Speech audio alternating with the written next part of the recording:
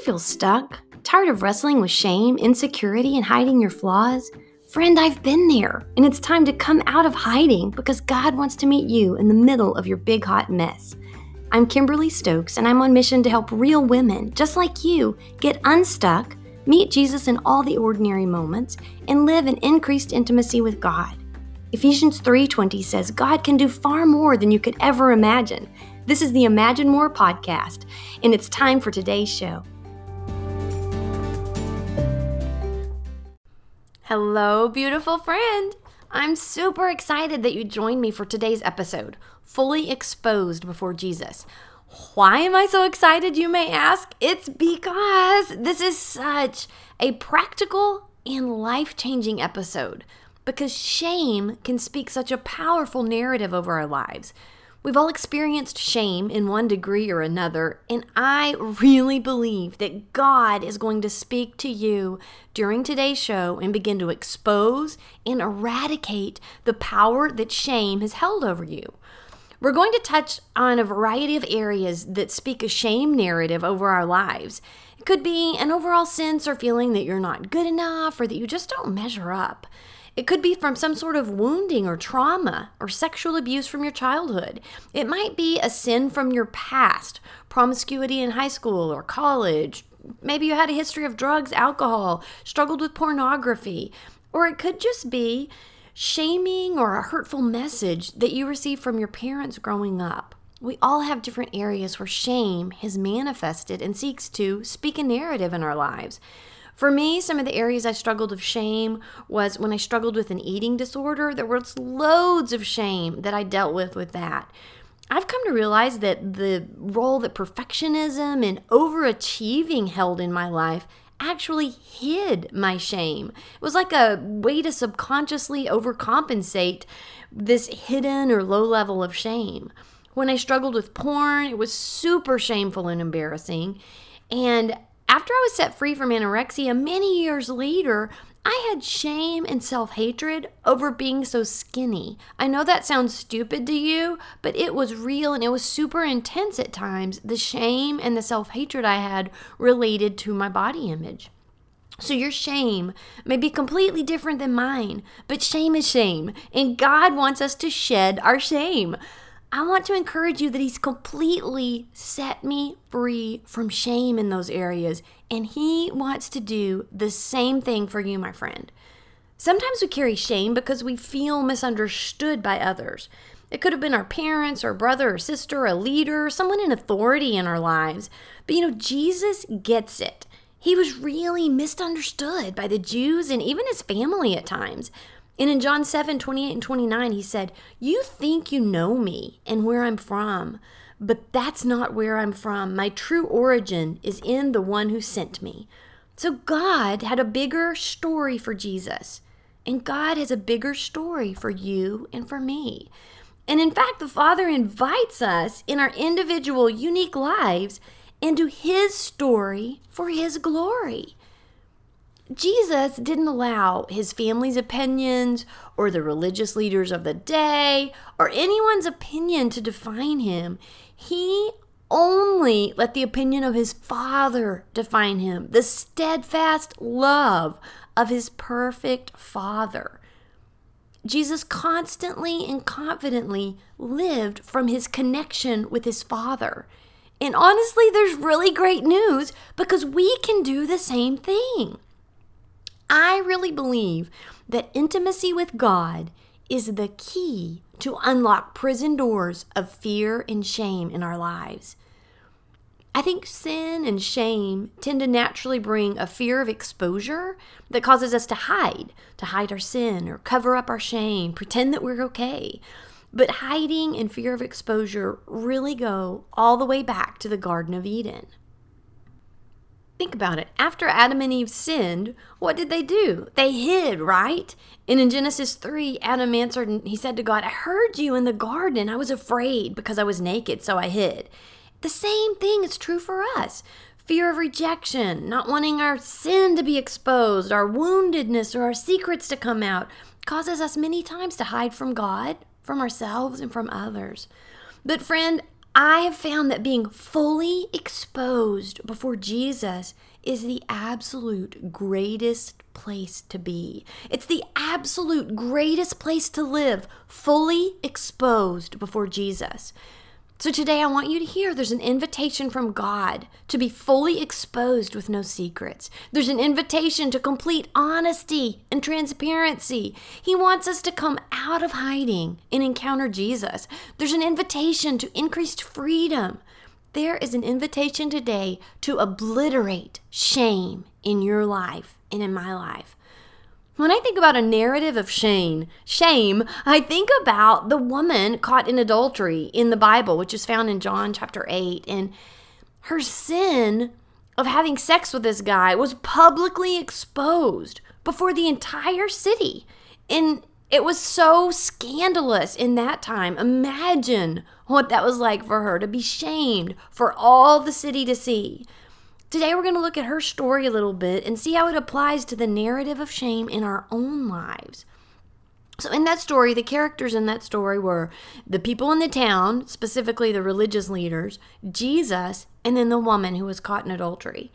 So the townspeople, the religious leaders, they judged her because of her sin. They looked down upon her and they brought her to Jesus, wanting her to be exposed.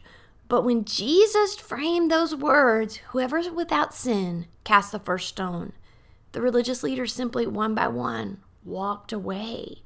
Because in condemning her, they would be condemning themselves.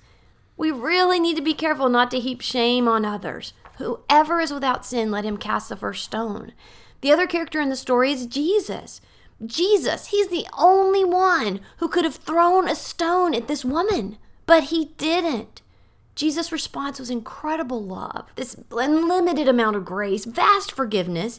Then he gave her a call. It was like a call to a lifestyle of holiness, but it was without condemnation. And that's how God convicts us of sin, specifically, lovingly. He offers us the forgiveness, and then he calls us into greater holiness. But imagine the depth of her shame, of being not only exposed before Jesus, before the entire city. And back then, it was such a bigger deal than it is now. Like, we need to get in our Jewish frame of mind to understand the depth of it. So she was caught having sex with a man that wasn't her husband. And in that time period, a Jewish woman had no rights. And the Jews were still living under the old covenant of law. And in Leviticus 20:10, It tells us that the Jewish law required capital punishment for adultery. I mean, that seems so harsh to us today, right? But that was the reality of the Jewish law at the time. So according to the Jewish law, this woman was guilty and deserved death. But she encountered Jesus that day, and he didn't stone her. And really, I think that her story, it's also our story. This story is an example of how to deal with our own sin and shame when we're guilty as charged. And Jesus offered her, and he offers us, complete forgiveness, right? No matter what we did or what was done to us, he offers complete restoration to our hearts and our lives. The other character in the story was the woman. This was probably the worst, most humiliating, shame-filled day of her life. But she met Jesus. And when she met Jesus, she encountered the reality of the gospel, the reality of the grace of God. And this was before Jesus had even given his life for her sin, but she encountered the gospel and the grace of Jesus as he freely offered her this undeserved forgiveness. I like to imagine the love in Jesus' eyes as he looked at her. Here she was, guilty as charged, and according to Old Testament law, deserved to die, deserved to be stoned to death. But Jesus loved her, and he spoke a better word over her life. He didn't condemn her for being such a slutty sinner. He simply forgave her. When this woman least deserved it, Jesus lovingly met her with compassion and mercy. And that's our Savior. He's so incredibly loving. That's the nature of our God. But what I want us to think on, what if 2 days later, 2 weeks later, maybe 2 months later, instead of focusing on the narrative that Jesus spoke over her that day and the forgiveness and the grace that he gave her, what if she began to listen to the narrative of the enemy over her life? What if she began to focus on the way the religious leaders and the people in town looked at her when she went to the market? Instead of focusing on the grace and the reality of the forgiveness Jesus gave her, what if she suddenly began to listen to the enemy's narrative of shame over her life? You know, the enemy's native language is lies. And he speaks these lies, but he sprinkles in tiny little bits of truth, including some facts from our past that he enjoys reminding us of. What if she began picking up the very stones that Jesus refused to pick up? What if her internal narrative went something like this? When the enemy reminded her of her sin and her shame, when she maybe was out amongst the town people, or when she went to go get water at the well and she felt embarrassed, what if her narrative, what if she began to say this to herself? I'm a piece of crap. Jesus didn't really forgive me. I can tell the rabbis are still angry with me. I'm so stupid. I wasted my life on that man, and now I'm all alone and no one loves me. They all see me as the town slut. Well, that's about right. I never was good enough. If she began to listen to the narrative of the enemy, even after encountering Jesus, it's like she'd be stoning herself with lies and condemnation, self-hatred, and heaping shame upon herself, right? If she did that, would it nullify her forgiveness that she received from Jesus? No, absolutely not. But would she be walking in the fullness that Jesus wanted her to walk in? Absolutely not. Friend, how many times do you listen to the lies of the enemy, sprinkled with those tiny shreds of truth, and begin to stone yourself, piling shame and condemnation on yourself? Maybe you had an abortion. Maybe you stand guilty as charged, riddled with shame. You don't want to be exposed. But Jesus offers you complete forgiveness. Maybe you still, carry shame from being sexually active in high school or college, and you're riddled with guilt. Maybe you had an affair. Maybe you struggle with depression or anxiety and feel shame about that. Or maybe you just struggle with an overall shame identity, feeling like you're never really good enough or smart enough, that you don't measure up. Jesus didn't stone the woman who was caught in adultery, and he doesn't stone you. If Jesus doesn't throw a stone at you, why do you keep stoning yourself via accusation? The shame from your past, sexual sins, failures. Why are you shaming yourself? Jesus paid the debt for all of my sin and all of my shame, and he also paid the debt for all of your sin and shame. But most of us live with this fear of being exposed. Shame from our abuse, shame from past sin, failed marriage, whatever it is, it's such a trap of the enemy. And the enemy wants you and me to be stuck in shame. He wants us to live with that fear of being exposed. But let me tell you, shame shuts down intimacy with God. Shame shuts down intimacy with your husband, and shame shuts down intimacy with your friends. Drawing near to God is such a key to unlock the prison of shame, because Jesus brings freedom. If you're walking in shame, I just want to tell you, I think you've been duped by the enemy. Stop letting the enemy's narrative trip you up. Friend, whose voice are you listening to? God's voice? The voice of yourself, of condemnation, of old messages you received when you were a kid? Maybe the voice of the enemy. Please remember, the narrative of the enemy over our lives, it consists of lies with tiny little sprinkles of truth and reminders of your past sin, some facts from your past. But the narrative of Jesus over our lives obliterates and destroys our past. In Christ, we are loved, we are forgiven, and we are free. For me personally, as I lived fully exposed before God and encountered him in all the areas of my shame, his healing presence eventually released me from the fear of exposure. I'm free from my sin, It doesn't define me anymore. I'm free from all the mistakes of my past. They don't define me anymore. I had so much shame when I struggled with pornography, but when God set me free, I no longer lived with a fear of being exposed because He forgave me completely. Living fully exposed before Jesus is the absolute best place to be. And as we come out of hiding, God can use our past. He can use our struggles with sin. He can use our issues with shame to powerfully minister to others. God has used my own struggles to minister to many people and to actually be a catalyst of freedom and healing in their lives. God wants to use your past struggles and even your struggle with shame to be a catalyst for healing and freedom in someone else's life. There is so much beauty in getting free of shame. You know, when the devil reminds us of our past, we can say, "Is that all you've got on me, devil?" Because Jesus has fully taken care of every bit of sin and shame from my past. I have two friends that as I got to know them, I'd known them for years before they ever told me their testimonies.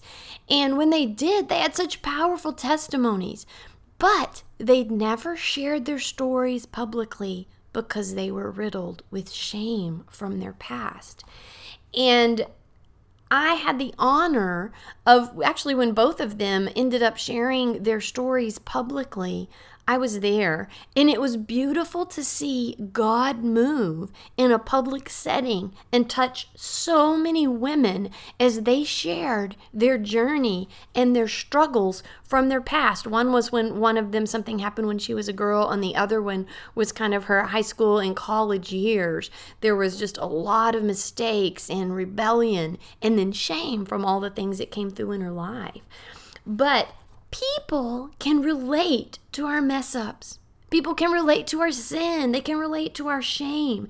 And God wants to turn our shame into a powerful tool and a catalyst for healing in the hearts and lives of other people. We have to be willing to be vulnerable and exposed, first of all, just before Him, before He'll ever use that to minister to others. Remember, being fully exposed before Jesus is the very greatest place to be. Oh, there's another area I want to touch on, and there is so much shame that tends to be associated with sexual abuse. And one thing I want to discuss in regards to this is I've encountered it so many times in counseling situations with women who were sexually abused. They tend to condemn or stone themselves because they felt pleasure at times when they were being abused by perhaps a stepfather or a brother.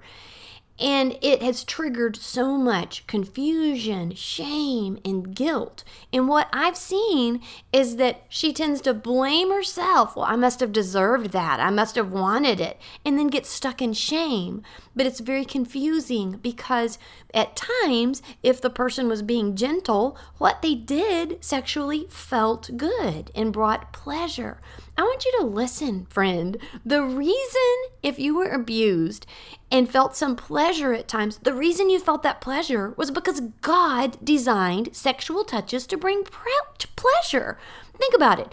This is an example. If you go to a doctor for your yearly physical exam and the doctor gets out his little hammer and he whacks your knee to check your reflexes, your knee is going to respond, right?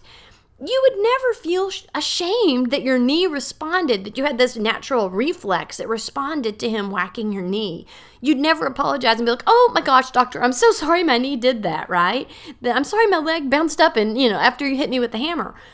It's no different than sexual touch. Your body simply responded in the way God designed your body to respond. It was not God's will for you to be sexually abused, but it's not God's will either for you to stone yourself that you felt some sexual pleasure at times due to the touches or what was happening. There's no area of sin or mistake that He wants you to walk in shame over. If you have struggled with that in regards to sexual abuse, I want you to know that is not your fault that you felt pleasure. God designed sexual touch. You need to accept it. You weren't asking for it, and it was not His will for you to be abused. It's time to break free from shame. It's time to receive the full freedom that Jesus paid for on the cross. It's time to forgive yourself for your past, your mistakes, anything that you've done that you shame yourself over. It's time to forgive others. It's time to put down the stones and to receive the love of Christ, the forgiveness of Christ. It's time to live fully exposed, vulnerable, and transparent before Jesus. Remember the woman who was caught in the act of adultery. When she least deserved it, Jesus lovingly met her with compassion and mercy. And when the enemy comes and reminds you of a sinful past, I want you to remember the compassion of Jesus and simply invite Him to meet you in the middle of your shame, in the middle of your thoughts, in the middle of the putrid lies of the enemy. And when the enemy reminds you that you're just not enough, which is a lie, remember the compassion of Jesus and invite Him into your thoughts. Simply ask, Jesus, what is the truth? What do you say, Jesus, about me? As we draw near to God's heart with our real life issues, our identity is established. As we meet Him in that place and receive the love and the affection of the fathers. You know, sons and daughters don't have to prove their worth. God is our Father. He bestows this infinite value on us because we are a much loved daughter of the King. He's such a good Father, and He loves us all the time, even when we least deserve it. When we find our identity in Christ, God begins to birth courage in our hearts. It's like this courage to be uniquely me. It's a courage He's going to birth in your heart to be uniquely you. When we begin to find our identity in Christ, we also find that comparison has no hold and no power over us any longer. We're not constantly comparing ourselves to somebody else. And when we find our identity in Christ, we begin to truly celebrate the strengths of others because their strengths don't threaten us. We can celebrate their giftings in areas where we're weak or where we don't even have a gifting. We can celebrate others. Friend, it's time to shed your shame. It's time to put down the stones. Who are you to stone yourself? Jesus died to set you free. I encourage you to just repent for listening to the lies of the enemy and practice receiving the love, the grace, and the forgiveness of Christ. I believe that shedding your shame is a relational process with Jesus. So engage Him and invite Him into the process. If shame is part of your kind of identity and you have a shame identity, it's going to take time. So give yourself grace, but invite Jesus into that process. As you engage Him and receive from Him His love and His forgiveness, you're going to begin to release His crazy, unconditional, radical love and mercy to your husband, to your coworkers, to your children, to your friends or extended family. In closing, I have some homework for you. So I want you to think about, where does shame trip you up? Is there a certain area in your life? It could be a sin from your past or hurtful messages you received from your mom or dad growing up. It could just be that overarching sense that you're never really good enough. But I want you to name and identify the area that shame operates in your life. And then number 2, begin to diligently listen to the voice of your Father in that area, not the shaming thoughts of the enemy. So in that, identify the lies. What do you hear? What does the enemy tell you? And then listen for God's truth. Then start living from and agreeing with what God says about you. He's so much smarter than you are. He's so much smarter than I am. It may feel what God says to you when you slow down and begin to listen and say, Father, will you speak into this? This is a lie that I hear, but what's your truth? What He says, it may feel too good to be true. But that's what His grace is like.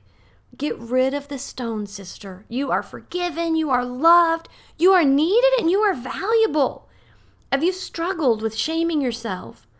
I just want to encourage you right now. I want you to hold in your hand like an imaginary stone.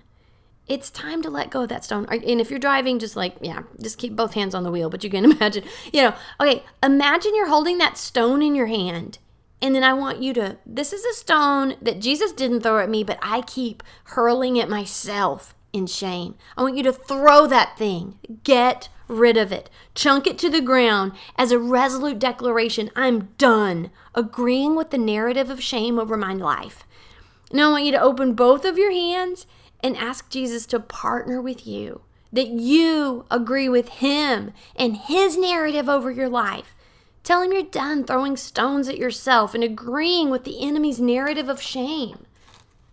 Remember that even when you are guilty as charged, you can position your heart honestly before Jesus, confess your sin, and he's going to meet you with his love and forgiveness. When we least deserve it, it's his delight to lavish us with love and forgiveness. Friend, let's embrace the reality that being fully exposed before Jesus is the absolute best, safest, and most wonderful place to be. And we can learn to live in that place. That's when we begin to live in the fullness and freedom that Jesus paid for. I'd love to hear from you. So DM me on Facebook, or I'm on Instagram as Kimberly K. Stokes. I'm here for you, friend, and I want these podcasts to address the real life issues that you're struggling with. So let me know what's helpful, and let me know what else you'd like for me to deal with in upcoming episodes. I'd love to hear from you. For now, I'm sending you a hug and lots of love, and I just am challenging you. Let's live with a heart posture that's fully exposed before Jesus. He wants to eradicate shame in our lives. Until next time.